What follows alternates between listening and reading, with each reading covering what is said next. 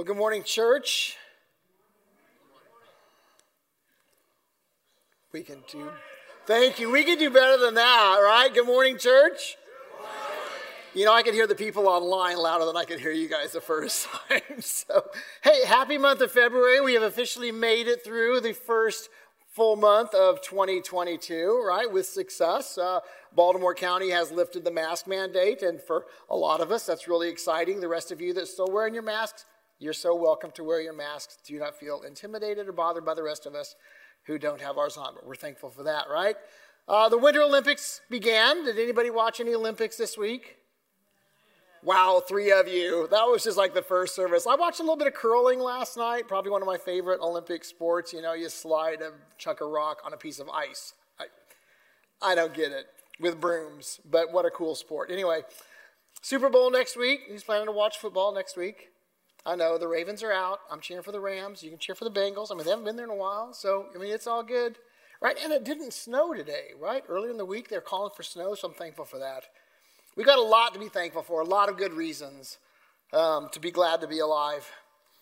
You know, for the first few weeks of 2022, we were reminded in our Sunday morning teachings about who God has called us to be, who we are as a church, who we are as a kingdom of heaven, who we are as individuals. And we were reminded that we're to be people who love like Jesus. We were reminded that we're to be people of worship and people of the Bible and people of relationships and people of the Great Commission. And, you know, I just want to remind you, we didn't talk about those things, me and Ben and Nick and Tim. We didn't preach on those sermons because the elders and the staff sat around and said, man, we're just not doing very good at those things. No.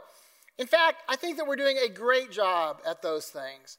I think that there's so many of you who are doing those things so well that, well, you provide encouragement to the rest of us, that you are an inspiration, that you're an example of living like Christ, of loving like Christ. But the reality is that no matter how long that we've been following Christ, we are never beyond the need for additional encouragement. We are never beyond the need to be reminded of who we're to be in Christ. We're never beyond the need to once in a while have our course corrected should we start to drift.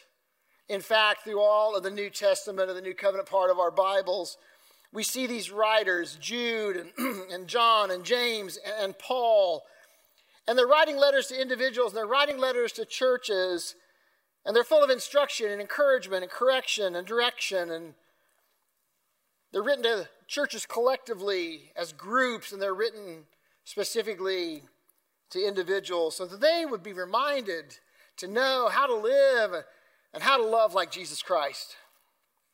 We're starting a new teaching series today, as Nick's already alluded to, based out of a book that's one of those letters written to churches. It was letter written to believers from a man we know of as Simon Peter, or for some, simply Peter.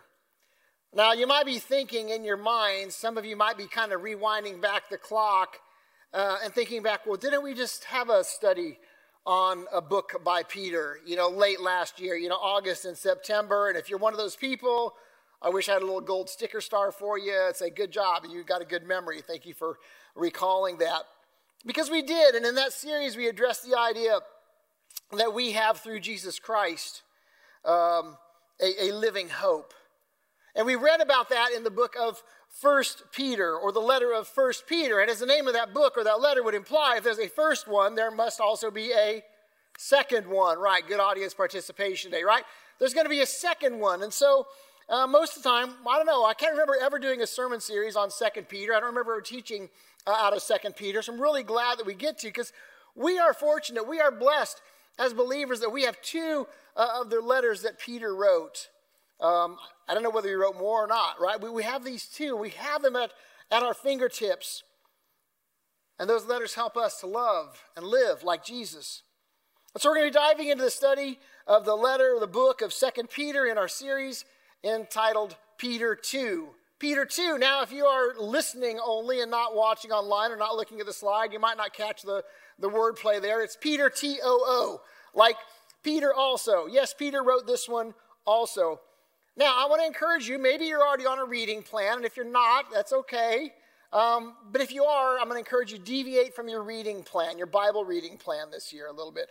Because the book of 2 Peter is just 3 chapters long. So whatever 3 chapters it tells you to read, Monday and Tuesday this week, skip that. Read 2 Peter. Let's read through it so we know what it is that we're going to be talking about for the next few weeks. And if you're not on a Bible reading plan, maybe you're not reading your Bible at all, I encourage you, pick up a scripture, pick up a book, and read through the book of 2 Peter. In fact, if you don't have a Bible, we have these Bibles on a rack back in the back. We would love for you to pick one up, take it home, keep it.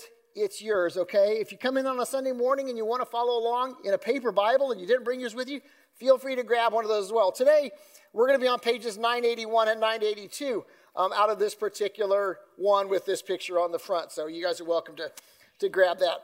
All right. So anyway, it's a short book, but I'm going to go ahead and get us started by reading the first chapter of the book. So not sure why my phone's decided to talk to me, but it did. All right. So in this first chapter of 2 Peter, it starts out this way. This letter is from Simon Peter, a slave and an apostle of Jesus Christ. I'm writing to you who share the same precious faith we have. This faith was given to you because of the justice and fairness of Jesus Christ, our God and Savior. May God give you more and more grace and peace as you grow in your knowledge of God and Jesus, our Lord. By his divine power, God has given us everything we need for living a godly life. We've received all of this by coming to know him, the one who called us to himself by means of his marvelous glory and excellence. And because of his glory and excellence, he has given us great and precious promises. These are the promises that enable you to share in his divine nature and escape the world's corruption caused by human desires. Verse 5, in view of all this, make every effort to respond to God's promises. Supplement your faith with a generous provision of moral excellence, and moral excellence with knowledge, and knowledge with self-control, and self-control with patient endurance, and patient endurance with godliness, and godliness with brotherly affection, and brotherly affection with love for everyone. The more you grow like this, the more productive and useful you will be in your knowledge of our Lord Jesus Christ. But those who fail to develop in this way are short-sighted or blind, forgetting they've been cleansed from their old sins. So, dear brothers and sisters, work hard to prove that you really are among those that God has called and chosen. Do these things, and you will never fall away. Then God will give you a grand entrance into the eternal kingdom of our Lord and Savior, Jesus Christ. That's 11 verses out of this short book, and there is so much there, so much good stuff right there. And you might be thinking, well, I've heard of Peter, give me a little refresh, right? Because I think it's always good to know who we're listening to, who's talking to us, who's coming at us. Peter had a brother. They were fishermen. Peter and Andrew were fishermen. They were uneducated, ordinary, common, everyday men. But they were both called and chosen by Jesus to become his disciples, or ones who would follow after him, ones who would experience firsthand the life and love of Jesus. And they would be entrusted to advance his kingdom, not just while Jesus was here on earth, but after he was gone, to continue to take the good news of Jesus Christ to a world that desperately needed him. Peter himself was part of kind of an inner circle of the followers of Jesus. Peter and James and John, when we read through the Gospels, we see they got to do some things that not all the other guys got to be a part of. Peter was an impulsive guy. I'm sure he was a fantastic friend, but he was one of those speak first, think later sort of guys, right? Put his foot in his mouth from time to time. He was one of those guys that, when they were out on the boat and Jesus walked to them and the storm was raging and they're freaking out because they see Jesus walking on the water. Peter, craziness, Jesus, if that's really you, let me walk on the water to you. Who does that, right? He wasn't thinking, but he walked on the water to Jesus until he took his eyes off of him and sunk. Peter is the same guy who, when the disciples were sitting around with Jesus, and Jesus saying, well, who do people say that I am? And some are saying, well, some say you're one of the prophets, or, you're some just great teacher. And he said, well, who do you guys say? Well, everybody else is scratching their head, like, I don't know. Peter's like, I know who you are. You're the Christ. You're the Messiah. You're the chosen one sent by God to bring salvation to us. Peter was a guy who didn't want Jesus to get arrested in the garden and literally pulled out a sword and cut off a guy's ear. Lesson here, never give a sword to a fisherman. If you're familiar with the rest of Peter's story, though, you know that it wasn't so pretty, right? Jesus said, Peter, you're going to disown me. And Peter's like, of course I'm not going to disown you. And no, Jesus says, before the cock crows 3 times, you're going to disown me. And 3 times while Jesus was going through his trial, Peter denied that he even knew who Jesus was. And I'm sure it broke the Lord's heart, broke Peter's heart. But just as Jesus does to us, he reaches into our world and he restores us. And he did the same thing with Peter, and he used him in mighty ways for his kingdom. And Peter became one of the most influential leaders of the early church. And he becomes today, and for the next few weeks, one of the most influential leaders in our lives as well. And it's Peter who reminds us these words. This letter is from Simon Peter, a slave and apostle of Jesus Christ. I'm writing to you who share the same precious faith we have. This faith was given to you because of the justice and fairness of Jesus Christ, our God and Savior. Throughout the book of 1 Peter, these 3 chapters, we're going to be reminded, along with the original recipients, of the importance of Scripture, the danger of false teachers, the surety of the second coming of Jesus Christ. But Peter starts out by reminding us why he's even bothering to tell us these things. He starts out by saying, we have a precious faith. We have a precious faith. Now, some translations just kind of talk about a like faith or the same kind of faith, but the original language indicated that even this like faith, this kind of faith, is a precious faith, a faith full of value. And I ask you, my friends, this morning, when was the last time that you called your faith precious? When was the last time you called your faith precious? Now, you might say, well, I'm a person of faith. I try to live my life by faith. My faith is very important to me. But precious faith? Is it possible that we forget the value and the worth of the faith we've been given? Peter knew firsthand the value and the worth and the cost and the preciousness of that faith. He was there when Jesus was arrested and placed on trial and punished without cause and hung on a cross for our sins, for our faith. As we read through the book of Acts, we read that Peter himself was beaten and even put in prison for his precious faith. And Peter was an eyewitness to the church, this gathering of believers. And he saw that their very lives were placed on the line for proclaiming said precious faith.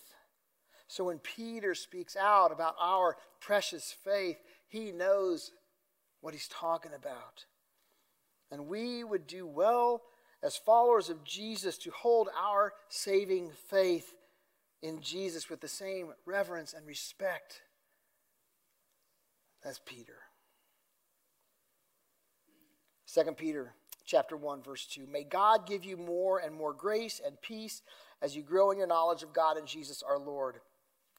So to this audience, to the church who shares in the same precious faith in our God and Savior, Peter prays that God would give them more and more grace, more and more peace as they grow in their knowledge of God and of Jesus their Lord. And I believe that if Peter were among us, he would be praying for Fort Christian Church. He would be praying that we would have more and more grace, that we would have more and more peace as we grow in our knowledge of Jesus.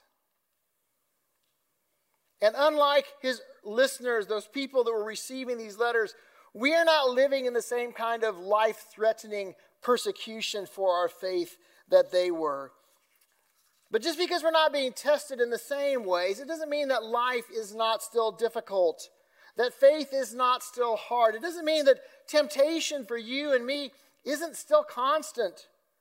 Right? It doesn't mean that friends and families and coworkers and neighbors might think it's just to be a little off. They might think that we're fools because of our precious faith. And I wonder if sometimes, just like Peter's listeners, if we don't need those kind of reminders, that reassurance of who we are and what we've got. To me, it seems like as I read these first few verses of 2 Peter, that's like Peter's just extending this like long distance hug to his friend, reminding them how precious their faith is.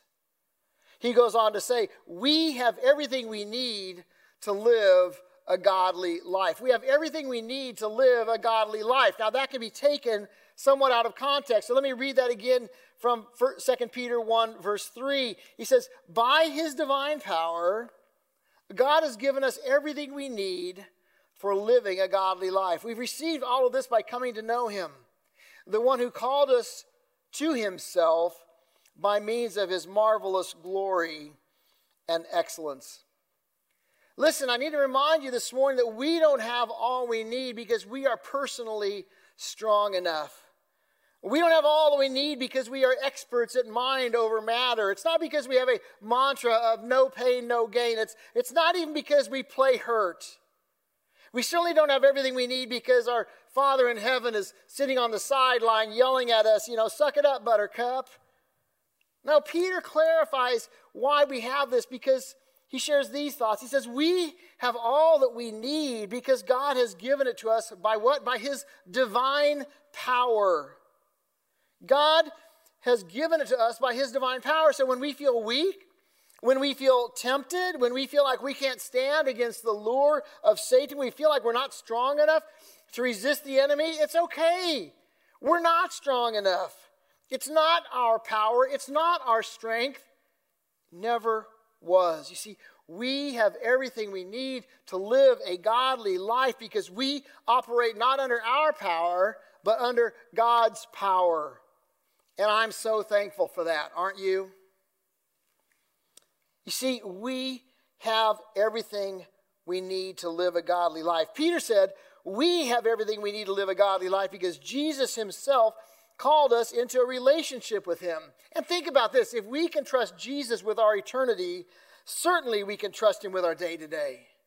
And if we can trust that Jesus will go before us as our advocate in front of God the Father himself, certainly Jesus can go before us against the temptations of the evil one.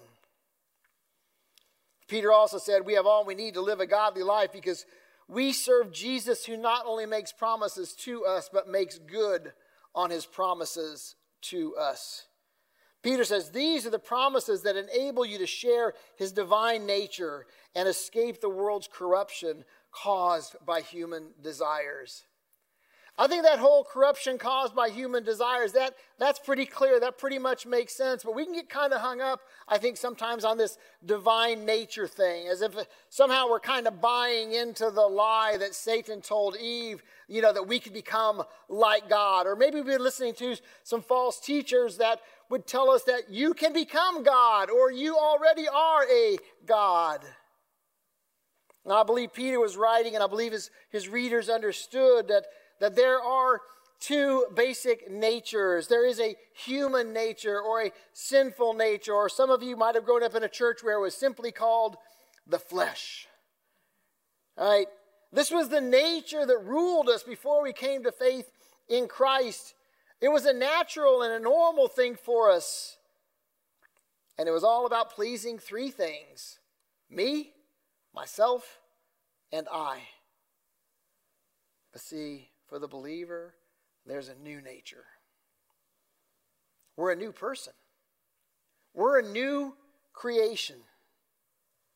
The Apostle Paul, who wrote much of our New Testament part of our Bibles, encouraged the church at Colossae in Colossians chapter 3 with these words. He says, put on your new nature and be renewed as you learn to know your Creator and become like him. Paul also wrote to the church in Galatia, in Galatians chapter 5. He says, "So I say, let the Holy Spirit guide your lives. Then you won't be doing what your sinful nature craves. The sinful nature wants to do evil, which is just the opposite of what the Spirit wants. And the Spirit gives us desires that are opposite of what the sinful nature desires." You see, when Peter talks about our divine nature, he's talking about us allowing God's Holy Spirit to work in our lives, to allow God's Spirit to take over, to take control. And in that process, we take on His nature and His attributes and His character. And we no longer have to be controlled by our human nature or our sinful nature. Pick up again in verse 5. Peter says, in view of all this. When you got to say in view of all this, you kind of got to look back. What do we talk about? In view of what? Well, in view of knowing that by God's great power and God's great promises that we have everything we need to live a godly life. In view of all this, because of it, in light of it, as a result of it, because we know the truth of it, however it works for you to remember it, Peter says, because of all this, in view of all this, make every effort to respond to God's promises.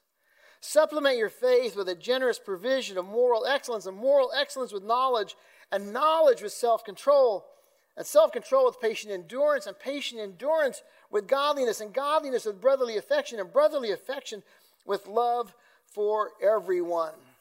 Now, some of you might be thinking, well, this sounds like a contradiction, Pastor. Sounds like, just a minute ago you said we already have everything we need.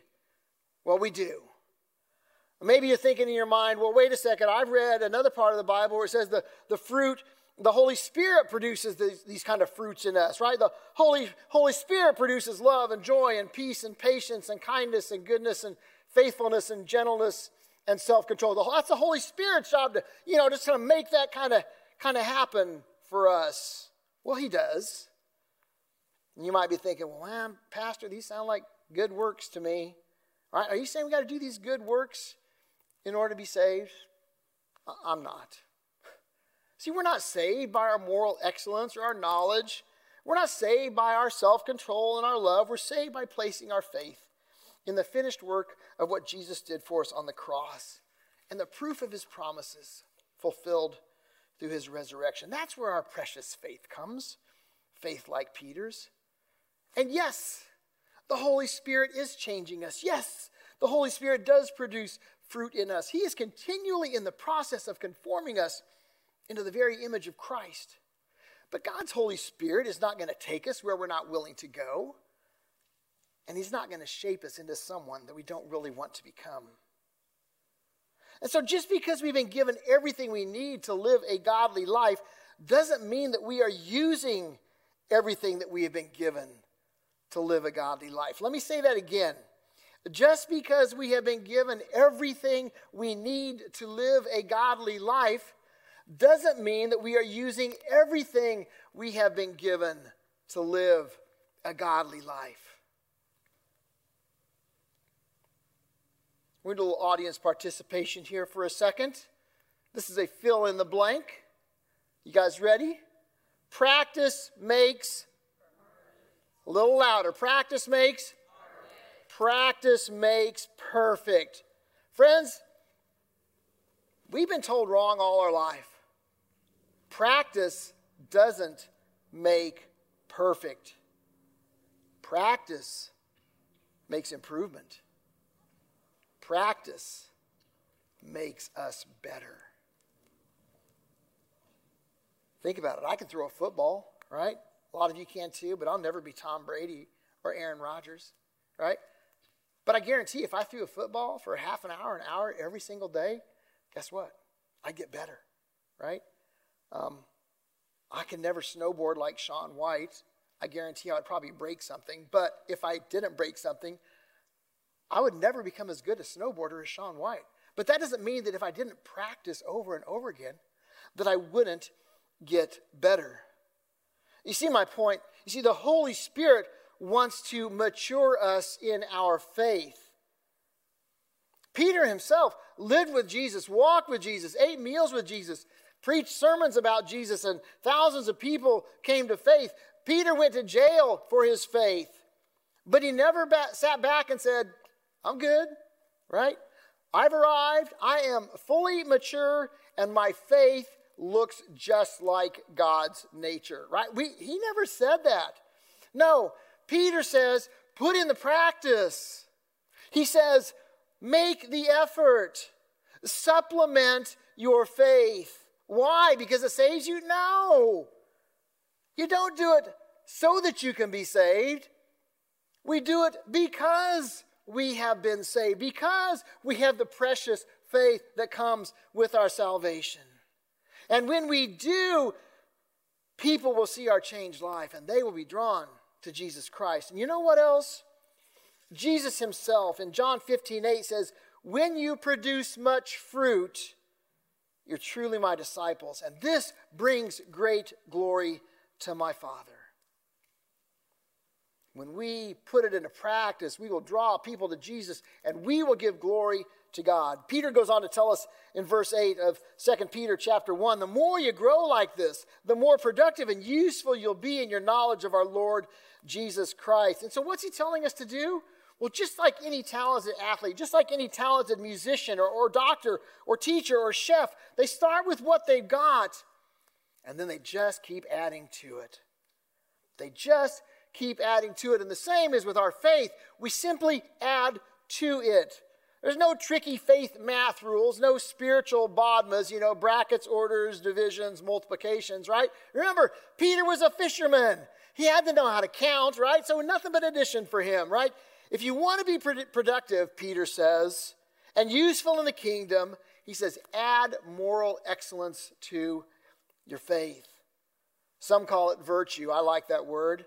But moral excellence, it's not rocket science. It's simply recognizing what's right and what's wrong. And we're usually pretty clear in the differences, although we oftentimes choose to do things we know are wrong, just because we choose to do so. That's our old nature kind of taking over, right?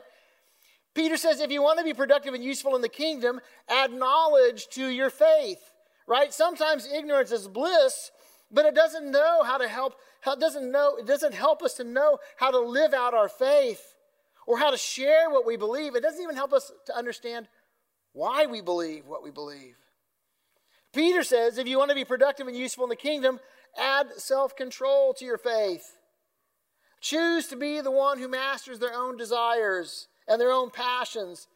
And I hear over and over people saying that we can't do it. Oh, Virgil, the struggle's too hard. But somehow we manage to curb our behavior so we don't get fired at work or kicked out of restaurants or embarrass ourselves by dropping the most inappropriate words in the church. Well, at least most of the time. See, if you want to be productive, Peter says, and useful in the kingdom, he says, add perseverance to your faith. That don't give up, that stick to it kind of attitude, right? Sometimes that word is understood as an unwavering or an unswerving dedication, right? Have you ever pushed a snowblower? Have you ever driven a boat? Have you ever been on a zero turn and you're trying to make those nice straight lines across your yard? It doesn't happen because you're kind of stuck in the moment staring about where you're at. Because you've got a fixed object in the distance that you have set your eyes on. You've got a goal to reach. You've got a direction to go. And you've got a path to follow, right? And you practice it. We could go through the rest of these that Peter talked about that we need to add to our faith, but I think you get the point. So did Peter's readers. But in case they missed it, he says, verse 10, so dear brothers and sisters, work hard to prove that you really are among those God has called and chosen.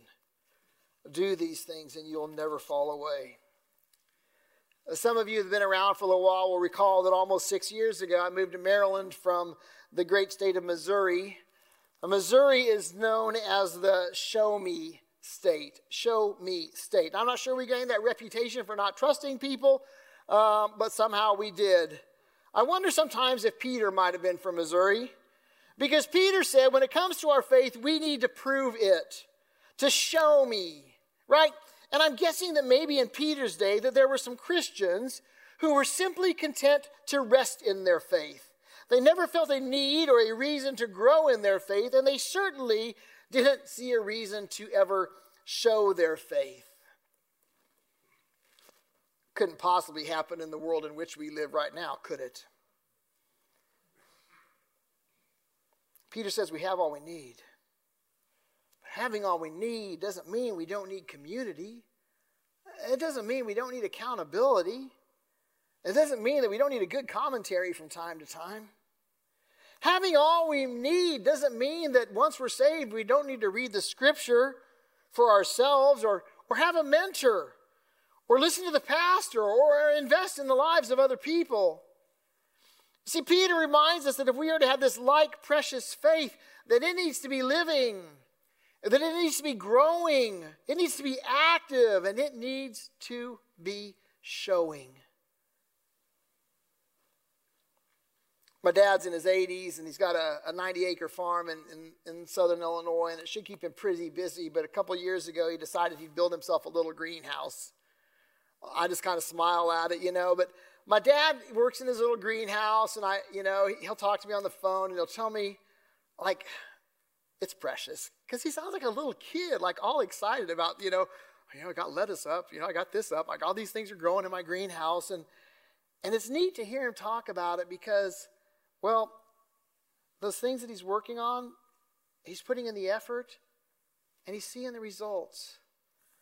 And they're growing. He's practicing. And he's seeing the results. And it's precious. Friends, we can rid ourselves of the stagnant and the unproductive and the stale sort of faith. And when we do, we will find that our growing faith, our showing faith, that it's precious. And when we rid ourselves of the excuses that say, well, I just can't help myself, or I'm not strong enough, or I don't know enough, or I don't have faith enough, when we can quit blaming our unproductive lives on the devil and realize that God has a greater life for us to live, that we can find that our faith is precious. You see, if we call ourselves a follower of Jesus, a disciple, a Christian, one seeking to be like him, we will want to be more productive. We will want to be more useful in our knowledge of our Lord Jesus Christ. We don't have to be a super Christian. We don't have to be a pastor. We don't have to be a Bible scholar. God's given us what we need. But neither can you simply rest in the fact that once you prayed a prayer, or once you got baptized, or once you took a class, or once you got confirmed, or once you took communion, and then you just kind of rest in it and skate in it. No. You can't rely on your pastor, your small group leader, your parents to add to your faith. Peter says that because we have this precious faith, we need to add these things to it and allow the Holy Spirit to reshape our nature. Something we must all do. And we're invited to join with and come alongside and take advantage of what God has done and is doing in your lives. As we continue this month and as we continue this series, let's keep those things in mind. Let's go ahead and pray. Jesus, we thank you so much that you have given us all that we need. But just like anything else that we want to get better at, there's some effort involved. There's some practice involved. There's some work involved. Strip away our apathy, Jesus.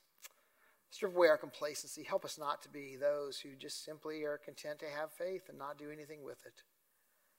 Help us to learn to live learn to live in a life of faith and to love a life of faith. Help us that our faith would be a reflection of you, that others would be drawn to you because of it, and then, Father God, that you would be glorified because of it.